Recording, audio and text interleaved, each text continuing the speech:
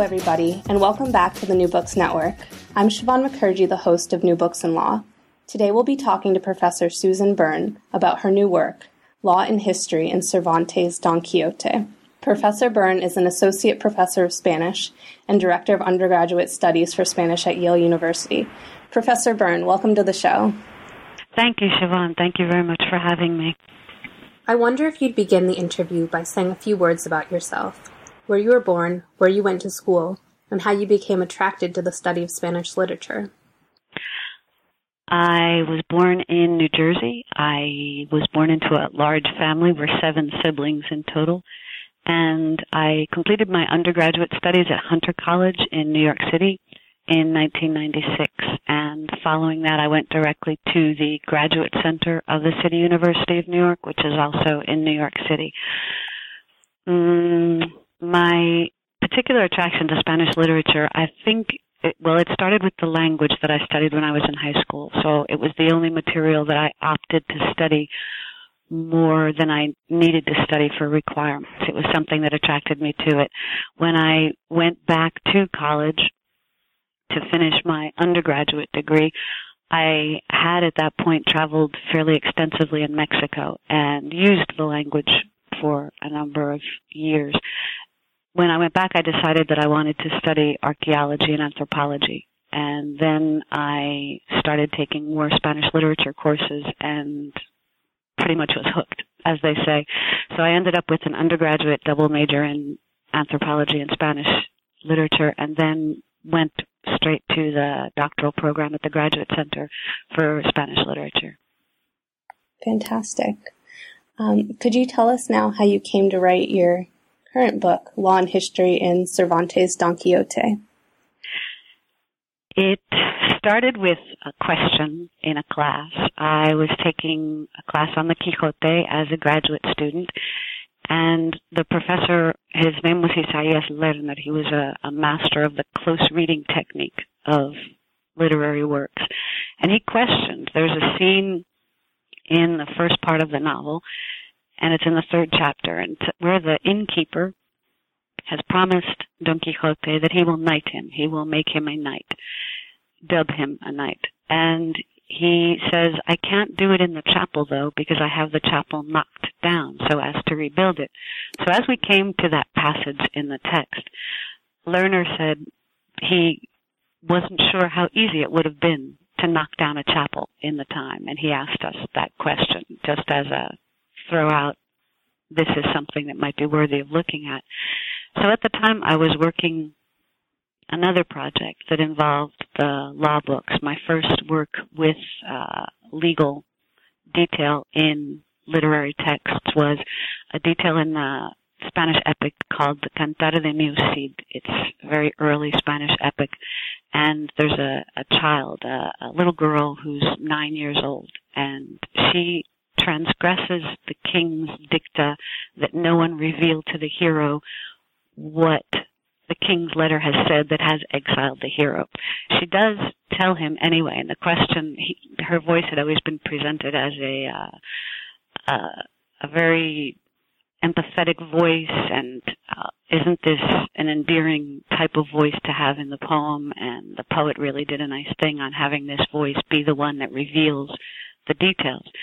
But I went looking in the legal books, and I found that there was a specific reason for her being 9, because were she 9.5, she would have been liable for the penalties prescribed under the law.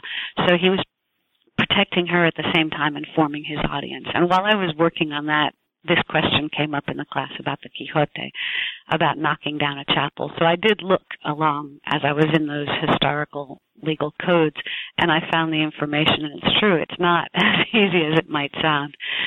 And the innkeeper in that particular scene had already been described by the narrative voice in the novel as someone who had multiple crimes and had been, there's an ironic use of been in front of all the audiences and tribunals in various parts of Spain. So this was just one more crime to add to that list. You can't just knock down a chapel because there are laws specifically about it. So I found that information, but then at the time I was working on my doctoral dissertation, which dealt with a different subject matter. So I went back to it later because someone posted a call for papers for a professional conference, and the title of the table they were proposing was Cervantine architectures. And I thought, architecture, I can do a literal architecture. What mostly they were probably looking for would be the interior architecture of the text in that kind of sense. But I proposed the paper, and it was accepted, and that began the search for what else is in this book that has to do with legal detail. And when I started looking, as I was preparing this paper, I just found so much that I was overwhelmed. There's so much language in the text in the Quixote that relates to legal matters. There are testimonies, there are cases, there are witnesses, there are descriptions of what's a crime and what's not a crime. People debate whether or not the protagonist is insane. All of it ties into debates that were going on about legal matters in Spain, and sometimes just in a small word sense into which word should be used to describe a certain crime. So I found all of that, and this was while I was preparing the paper, and I presented the paper on just the chapel that had been knocked down and then expanded it into a book. And that took another couple of years, but that is the way it came about. Could we give our listeners a short description of Don Quixote, when it was written, who are the main characters, and an attempt at the basic plot? Okay. No, I know it's a very long, involved work. There's a funny thing. When I first taught this work, I knew the students would be overwhelmed, and so I said, each of you is only going to look for one particular theme in every day's readings, and they ended up seeing how everything wove together. But it is a complex work. The specifics of exactly when it was written, literally written, is something we don't know, but we know when it was published, and it was published in 1605, the first part, and then a second part was published in 1615. The basic structure of it is there are two main characters. The protagonist, Don Quixote, he's the first one, and for the first 8 chapters of the 1605 first part, he's the only main character. He has read so many books of knight-errantry that he has decided to go out and turn himself into a knight-errant. He goes out to fix the wrongs of the world, to put torts right. And after the first 8 chapters, actually it's before the end of the first 8 chapters, he has to go home to get certain things that he didn't have after the 3rd chapter when he is knighted. So he goes home, and then he finds a swordsman. It's not a swordsman, it's more his shield bearer, literal translation from escudero, and that's Sancho Panza. It's a squire. It's a small town, and this is a neighbor of his. So he convinces him to come out, Sancho, and be his shield bearer, escudero. And that's the basic plot. These two go out into the world. Don Quixote, as the protagonist, finds things that he sees are wrongs done, and he tries to right them. Frequently, righting them just leads to chaos and havoc, and Sancho is the sidekick, in general terms, who always points out the pragmatic detail along the way. And basically that's it. I mean, there are multiple messages in the text. It's been tied into the idea that the link to law is obvious in it. It's been tied into justice for a long time, and it has been studied in that way for quite a long time. At the end of the 19th century, jurists were already looking at the literary, what we today call literary texts from early modern Spain, and they were saying there are a lot of details in here that look like legal details. And then further jurist studies led to conferences on, let's look at what Cervantes does with law in this novel. And the particular take of the jurists, I found it very interesting because they judged, as many literary scholars will do, what the character does rather than what the author's message is by having the character do those things. Very interesting. Could you provide us with some background about Mos Italicus and Mos Gallicus, and explain how Don Quixote is a literary realization of Mos Hispanicus? Okay. The Mos Italicus is a term used to describe the Italian way of approaching law, and it dates to the 14th century. In the 11th and 12th centuries, jurists at Bologna started recovering classical legal codes, most importantly those of Justinian, the Roman Emperor Justinian.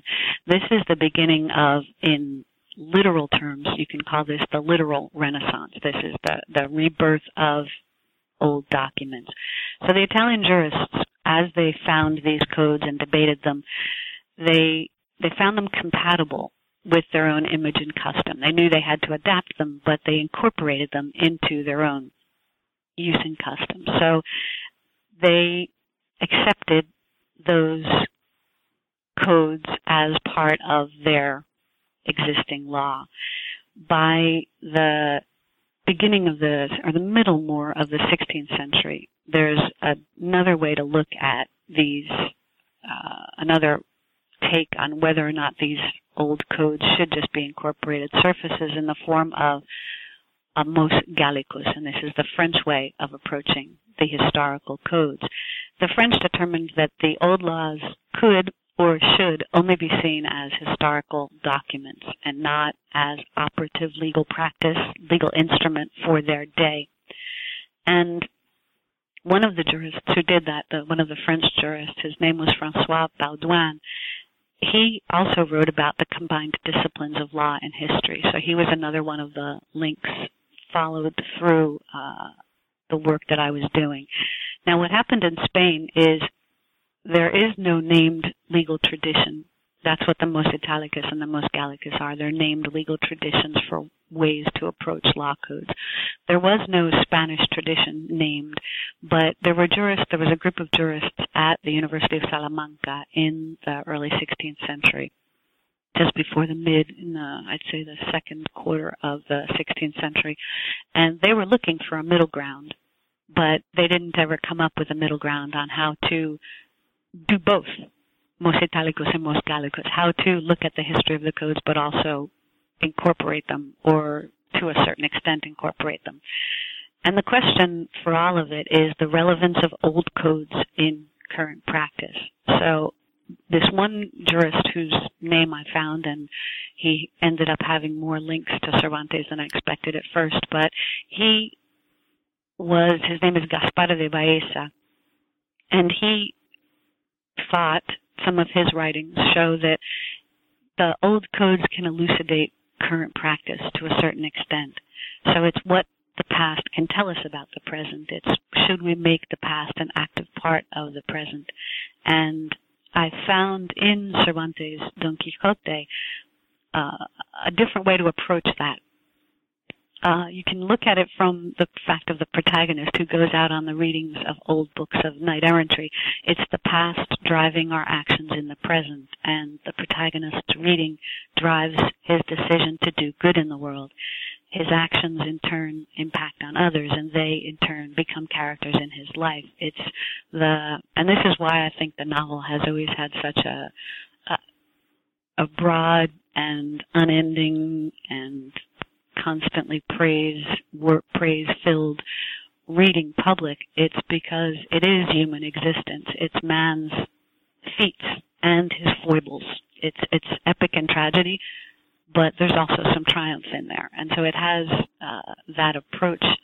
It talks about the big topics of life, but it talks about them through a character who is a likable and, if not lovable, character in the novel.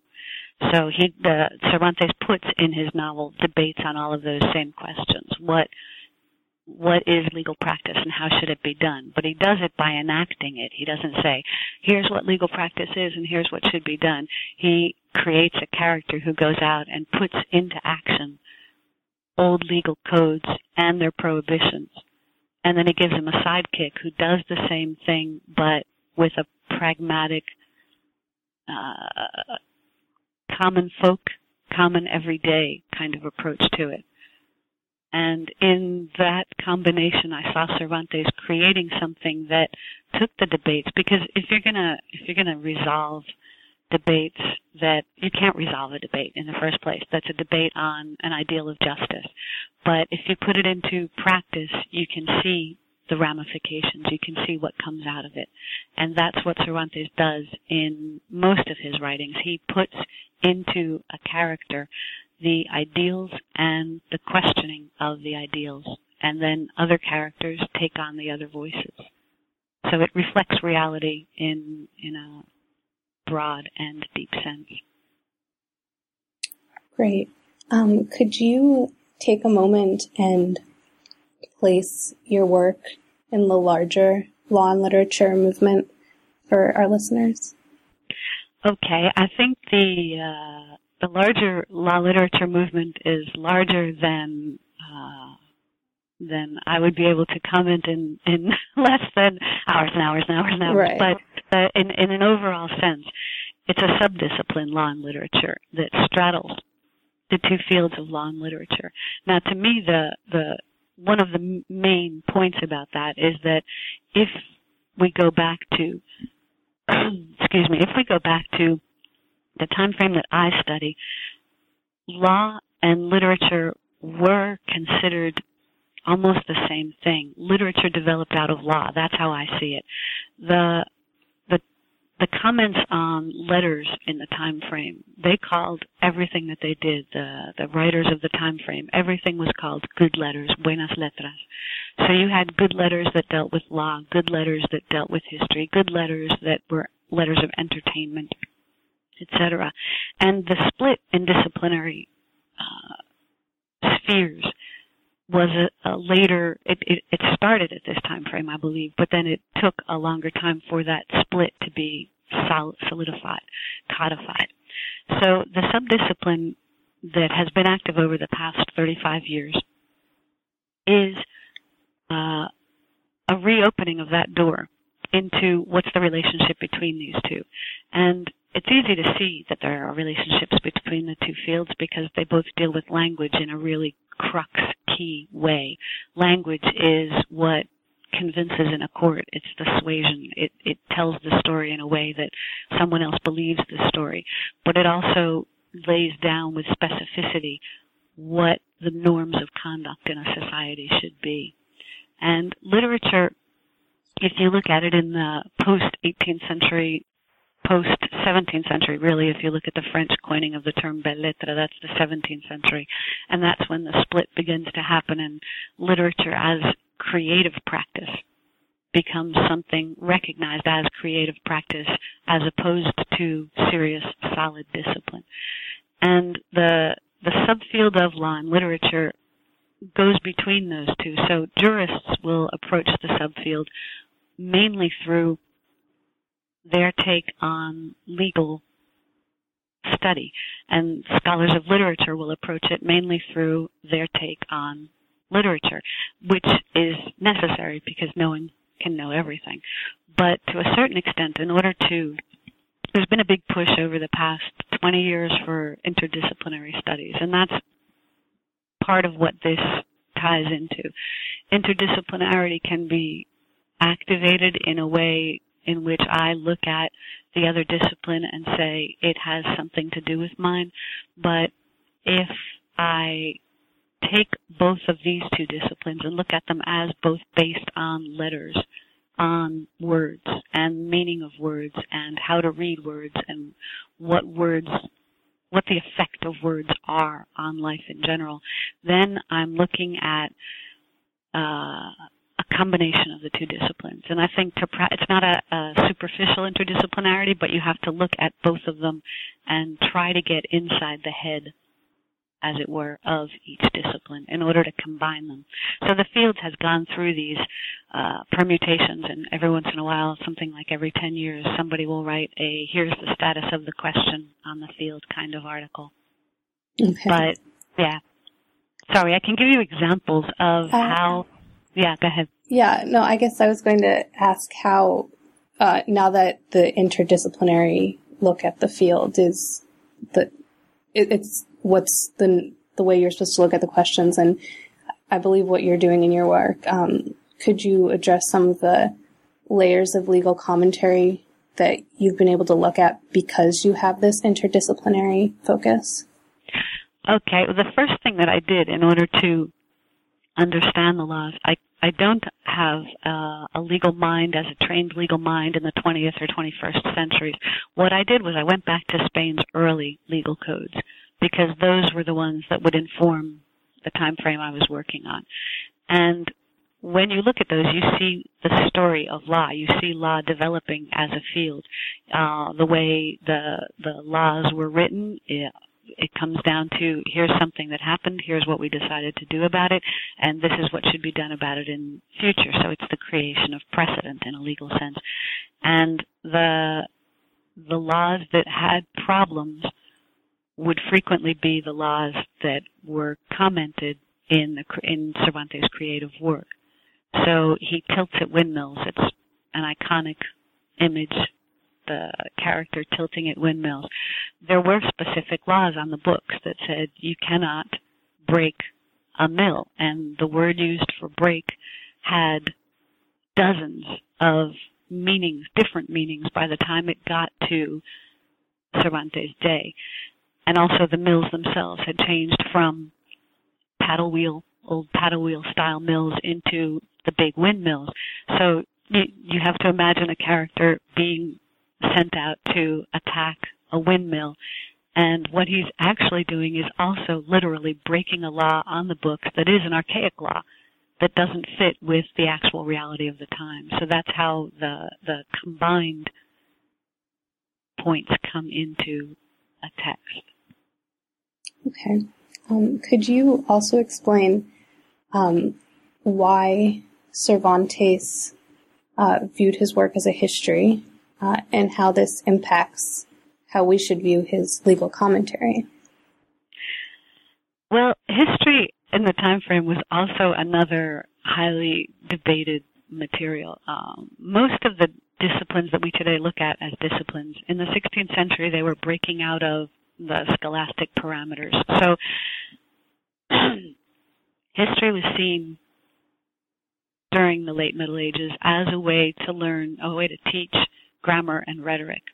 And the writing of history was frequently done, as it is today, for propagandistic purposes. So you can write a history that tells the truth, but there's a point when you have to say, this is what I'm going to write. You can't write every detail from every perspective. History itself was a field that was debated for first, earlier 15th to 16th century, the two general approaches of how does one write history. Does one go into the archives, or does one have to be an eyewitness in order to write history? So one of the historians that I tied into Cervantes' work, he's an Italian historian named Paolo Giovio, and his particular writing, he would combine various eyewitness accounts.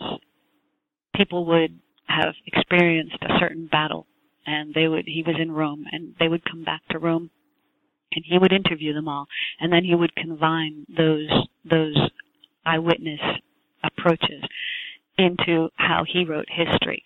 So you get a multiplicity of voices, and that multiplicity of voices seems to tell a truth, but sometimes you can't really tell which eye is talking when the eye is talking. Then the same jurist who I spoke about a little earlier, Gaspar de Baeza, he translated Giovio's histories and other works that Giovio had written in the middle of 1568, his publication of the Elogia, and 1566, the publication of the histories. So when you get a translator translating something that already has the multiple voices filtered through a one voice, and then the translator adds in some of his own commentary, you end up with a whole series, a leveling of narrative voices. And that is what ends up happening in Cervantes with the novel. He uses both of the forms debated in historical circles. He uses the archival. After the first section of the first part of the novel, the narrative voice stops in the middle and says, in the middle of a battle, literally swords are about to come down on each other, and the narrative voice stops and says, and you know what, that's all I've got. The story stops there. I don't have any more. So all of a sudden he pretends that this is someone else's story that they're telling. And then he goes out looking and he says, oh, they must be in the archives. The story of this Don Quixote must be in the archives. So the narrator goes out and looks for the archives and he can't find it, but then he finds in a marketplace somebody laughing as they read some papers written in Arabic. And it turns out he asks the person, what are you reading? What are you laughing about? And the guy tells him. And what he tells him is the story of Don Quixote. So then he takes those papers and he has somebody translate them. And after that, Cervantes introduces all kinds of doubts about the original author, who is put forward as a Moor who is not to be trusted, and then the translator who was supposed to translate faithfully every word and promised that he wouldn't change anything, and then all the characters. So everyone doubts those multiple voices. This is history as it was known in the time frame, because the multiple voices would debate in texts with each other. No, that historian has it all wrong. They don't know what they're talking about. And so Cervantes puts in one novel the same facet, the same element of all of these narrative voices and characters' voices that debate the truth of the history that they are telling and living at the same time. And when you get to the eyewitness, it's like one teeny little piece to add on the eyewitness. Each of the two main characters sees things. They literally see things differently. So how can you trust an eyewitness when an eyewitness thinks that a windmill is a giant? Right. You know, it begs the question. Okay. Let's see. Could you tell us a little bit about the picaresque lazarillo and its literal use of legal sources and Cervantes' incorporation of this method in Don Quixote? The first picaresque novel that we have, the title is Lazarillo de Tormes, and it's a pull yourself up by the bootstraps kind of story. Lazarillo is born into a very poor family, and his mother at one point sells him, basically turns him over to a blind man who is going to make sure he finds a way to make a living, et cetera, et cetera. And the key legal pieces behind it that I found are a series of pragmatics that were issued by the Catholic monarchs, Ferdinand and Isabel. The first one, so I have to finish the story before the pragmatics make sense, sorry. So Lazarillo goes from one master to another throughout his life. He finds job after job, and he ends up in a situation where he says that he is completely content. And that situation is that he is married to a woman who cuckolds him by sleeping with the archpriest who lives next door, who was her boss before he came along, and apparently by whom she has already given birth 3 times before he came along. But he says that he's completely content, and he doesn't believe what those voices in the town, what those other gossipy voices tell him about or say about his wife and her relationship with the archpriest who lives next door. So if you look at the series of pragmatics, you see there's one voice in the pragmatics that doesn't get its voice. And what I think the author of the Lazarillo did was give voice to that unnamed party or hidden party in the pragmatics. The way the pragmatics work, the first one was issued, and it says, we have learned that the magistrates are going into the priest's home looking for women of ill repute. They call them mancebas públicas. So we hear that these priests are doing this, and we want that to stop, because it's not. These magistrates are doing this to the priests, and we want that to stop.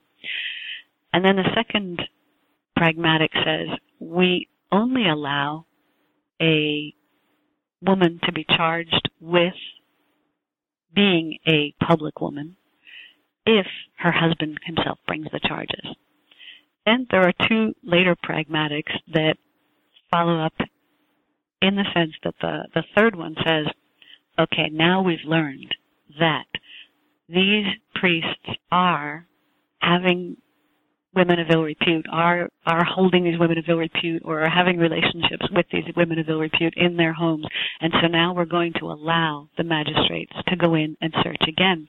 And then the following one, the last one, is the key that describes the story of Lazarillo. The last one says, now we're really outraged. These are the voices of the king and queen. Now we're really outraged because we hear that these priests are marrying their women of ill repute to another servant in their same home so that they can continue to have these relationships. So the only person who can bring the charge is the husband. The women are now in the priest's homes but safely protected under cover of marriage. And the only person's voice that you don't hear in that series of pragmatics is that of the cuckolded husband who is living in the home. So to me, that's a key to a solid reading of the Lazarillo, that particular voice was given a voice. And the Lazarillo was published. It was it's recognized as a polemical work in the time frame. It was published in 1554, but it came out, at first we thought 3, but now they've found a 4th. So there are 4 different anonymous editions published in the same year in 4 different towns and cities, so that no one could trace the owner, because it's a fairly polemical social critique that's in there of various practices, and particularly of some of the members of the clergy. So the Lazarillo is the first picaresque. It's prohibited when the first lists of prohibited books come out in 1559, and it's not allowed to be published. It's published in a little while later in a castigated version. There are sequels written to it. But then in 1599, someone writes another picaresque novel, and this one is a quite different. Lazarillo is a charming picaresque. This 1599 novel is the one that gave the word picaresque to this type of novel, although the Lazarillo is the first. This one is the Guzmán de Alfarache, and it's by Mateo Alemán, is the name of the author. It tells the same story, and it solidifies the genre in that the way you write a picaresque is you are a narrative voice in the I form. I am telling this story. It is my story. You're writing an autobiography. And here is what happened to me as I went through this series of masters, and here's how I learned what I learned. So the picaresque will continue. There's a third one that comes out. It's called the Buscón, but that doesn't come out. It's Francisco de Quevedo, and that doesn't come out until after Cervantes has published the Don Quixote, both parts of that. So what Cervantes does, there have been attempts to look at Don Quixote in the sense of picaresque and what Cervantes does with the picaresque. The narrative voice is not an I voice, and so it doesn't work. He doesn't go through a series of owners, and so that doesn't work. But what Cervantes does is he incorporates a character who is writing his own picaresque novel. And it comes in the middle of an episode that I have found multiple resonances of legal matters in this episode. It's an episode called the episode of the galley slaves. There's a chained group of men on their way to the galleys. The galleys, King Philip II of Spain needed more people in the galleys rowing, in the boats rowing the galleys. So he changed various punishments for various crimes to time spent in the galleys, which frequently time spent in the galleys would be a kind of a death sentence. So there's a chained group of men coming down the road towards Don Quixote and Sancho Panza. And Don Quixote looks and he says, "What's this coming towards us?" And Sancho Panza says, "That's a group of chained men, persons forced by the king." So Don Quixote says, "How can people be forced by the king? This seems incredible. The king shouldn't be making force against anyone." And then he says that his goal for this particular episode is to undo forcings. So for me, key to a reading of the episode is that the goal of Don Quixote from the beginning of the novel throughout both parts is to undo wrongs, to undo torts. But here he changes it to forcings, and that had a specific legal resonance. So the legal resonance is that the king was supposed to undo forcings unjustly imposed by an ecclesiastical court. And the ecclesiastical court would have said that forcing was tied to denying an appeal. So what Cervantes does in this episode is his protagonist, Don Quixote, gives an appeal to each of these men who are chained on the path. The particular person who's chained on the path, who is described as the worst of the criminals there, his name is Ginés de Pasamonte.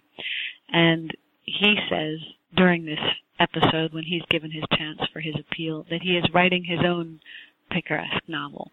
He's writing his own novel. And the magistrates who are with the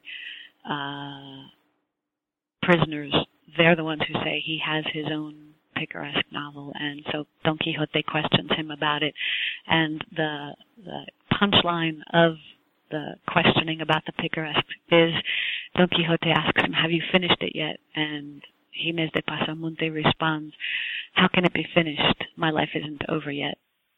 And so it's a comment on what writing is and how writing can't be. You can't write your own story. And if you write your own story, then your life isn't over, so there's still more to it to go. And then that same character resurfaces in the second part, fleeing from justice, and he's a puppeteer with his own traveling puppet show. So he shows up in the second part in a different context. Could you, you've alluded to this a couple times, but could you give a broader background of the jurisprudential environment of Spain in the 7th to 16th centuries and tell us how Cervantes turned legal confusion into a narrative? Okay, yeah, you're right. I have seeded in some of those, haven't I?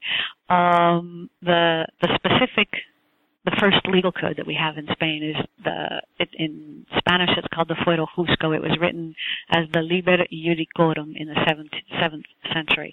So it's the judge's book. It's the Visigoth judge's book. And it was translated to Spanish in the 13th century as the Fuero Juzgo. So in Spain, during this time frame from the 7th through the end of the 15th century, it's the time we call the Reconquest.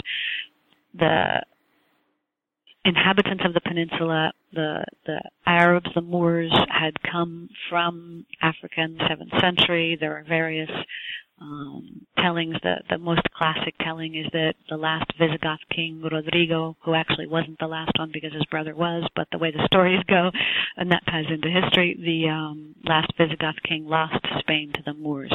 So the Christians were forced up to the top of the Spanish peninsula, and then for 7 centuries they proceeded down, trying to retake certain towns, all of the towns and cities in all of the land. And they didn't finish until the very last, 1492 was the year when Ferdinand and Isabel finally got into the last, which was Granada. So as they're going down, each of the towns is given its own founding charter, and that founding charter, it consists of laws, how to govern this town, and those are called fueros. They're small law books. Those local fueros, in the 13th century, in the middle of this reconquest, Alphonse X, he's known as Alphonse the Wise, he promulgated he and his predecessor, Ferdinand III, they promulgated 2 different books called the Fuero Real and the Siete Partidas. So that's the royal law book and the 7 books. And both of those, what they were doing was in what I commented earlier about I commented on the specifics of the legal renaissance of Justinian's law books. So that was happening in the 11th and 12th century in Italy. In the 13th century, Alphonse and Ferdinand, they try to combine. They try to do the Mos Italicus. They follow through on that idea of Mos Italicus. And they try to combine Roman law, statute law, and make it active in Spain. But the problem was that the local fueros gave much more power to the nobles and privileges to the nobles. So the nobles resisted this imposition of Roman law, codified law. And what happened out of the debates on it was that there was an order of consultation proposed. So first, if a case needed to be heard, the local fueros would apply. Then it would be whichever overriding collection was operative in a given moment, because the collections would be rewritten every once in a while. So in 1348, you have one that's called the Ordenamiento de Alcalá.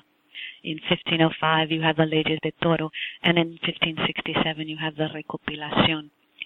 Only after all of those books had been applied to the case, or the case had been seen in the light of those books, and only in the 16th century, end of the 15th, beginning of the 16th, it was the Catholic monarchs again who actually promulgated the Siete Partidas as law.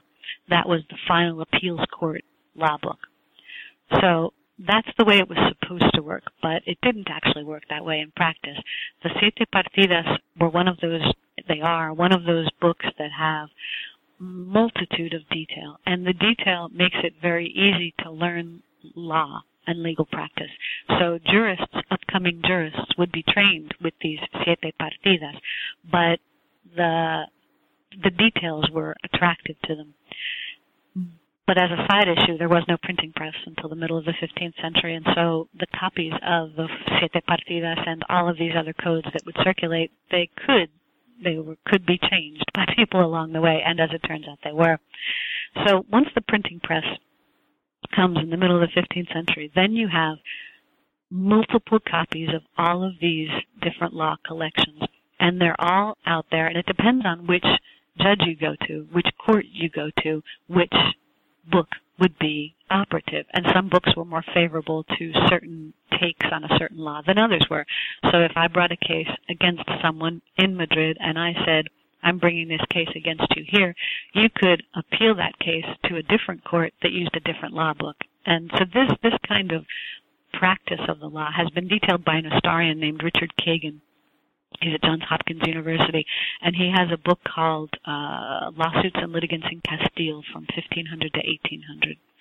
So he described the society as a litigious society. Everybody was suing each other. And when I looked, I saw he's absolutely right about that, but also the law books themselves. It's impossible to know what the law is. And so then by the end of the 16th century, there are multiple complaints about that very situation. The lawyers say, you can't even buy all these books, never mind read them all. And they contradict each other. And laws that are in one collection will disappear in the next collection, but then resurface in another collection. And when you add that to the practice of law, which is already going to have to be, somebody has to make a determination on something, you get a picture of how what the legal climate was by the end of the 16th century in Spain. So it wasn't a surprise to me that Cervantes would be commenting on those particular practices, because the environment was pretty much over the top. The kings would also issue proclamations that they called pragmáticas, and the pragmáticas had the specific purpose of regulating human behavior in a situation. So they would say, okay, everybody is wearing all of this clothing that has all of this gold thread in it, and we don't have enough money in the kingdom for all of these people to be wearing all of these pieces of clothing with gold thread in them, so we prohibit clothing with gold thread. And then 5 years later, they'll come out and they'll say again, and like we said the last time, nobody's supposed to be wearing this stuff, and they still were wearing it. So the general upheaval and the intent, because from the end of the 15th century forward, what's happening is that with the marriage of Ferdinand and Isabel in the 15th century, the two big kingdoms of Castile and Aragon combined, and then you have what we today call Spain, in the sense of all of the regions. And the kings from that point forward are trying to control all of those regions, while also having discovered, in quotes, I use that word, discovered the New World, and trying to export the laws for control over there as well. So the situation was pretty much over the top. Okay. Thank you. Could you elaborate now on, you had mentioned this before, Sancho Panza's role as a representative of the illiterate contemporary populace? Okay. Sancho is, throughout the novel, he's the one who gives these practical resolutions. So Sancho will use, he also uses old-style legal terminology. For the word homicide, he uses homicidios, and that word also had two different meanings by the time Cervantes was writing, so the fact that Sancho uses it is a commentary on his knowledge of the old law books. There's a point in the novel where Sancho says, I don't know anything about histories, and I've never read any histories, but I do know the laws. And he points out throughout when Don Quixote is transgressing the law to a certain extent, he'll say, oh no, you can't put another penalty on that person because unless they commit another crime, you can't add a second penalty to one you already have put forward against them. And then throughout, Sancho is promised that he will eventually get to rule over his own insula. It's not really an island, but it's a holding, a territory. The promise is, it becomes kind of a running joke in the novel, but then in the second part, the 1615 second part of the novel, there's a pair of characters that are the Duke and Duchess, and the Duke actually gives Sancho an insula to be governor over. So Sancho goes to this place that is called the Insula Barataria. And Barataria, there are multiple possibilities behind the naming of the place. The Spanish word for cheap is barato, and so you can say, oh, he came by it cheaply. It's also known as a word that was used for fraudulent sales in the time frame, and I found a third possibility in the law book, and with the title for something that is still today used, although with a different meaning, baratarios, and that's, in its original sense in Latin, was bribe-taking by judges. Now, Sancho is set up as governor-judge of Barataria, and he doesn't take any bribes, and as a matter of fact, he's one of the most upstanding governor-judges that they've ever had. There had been, in 1595, there's a magistrate who publishes a manual for magistrates, and he tries to distinguish between two forms of bribe-taking, saying that cohecho is bribery, and barateria is not really bribery, it's just doing a favor or something like that. It's a fine-tuned distinction that doesn't really work. So the way that we look at barratry today, that is the English term for it today, barratry, is vexatious litigation. And that is also an operative use in English, at least, in the time frame of Cervantes' novel. That fits also certain cases that Sancho decides. So one example of barratry used in the partidas, the siete partidas, that same old law code, is if you pretend to hide something in a bag, and then you touch the bag as if you are signaling that you're hiding something of worth there. That's considered trying to cheat someone else by making them think something that isn't really true. So one of Sancho's cases that he decides as governor comes down literally to that. One man comes and he complains that a second man has not returned to him monies that had been loaned. And the second man says, I did return them.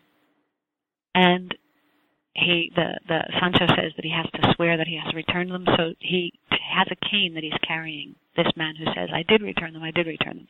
He hands his cane off to the first man who had made the complaint. And then he says, I swear that I did return them, and you can take me at my word, I returned the monies. And then he takes his cane back from the first man. And the first man says, he never gave me back the money. I swear he never gave me back the money. He hasn't paid me back this money he owes me. And Sancho sees through the ruse, which this is a form of barratry. He breaks open the cane, and inside the cane is the money. So the specifics of the level of detail is surprising when you start unraveling it.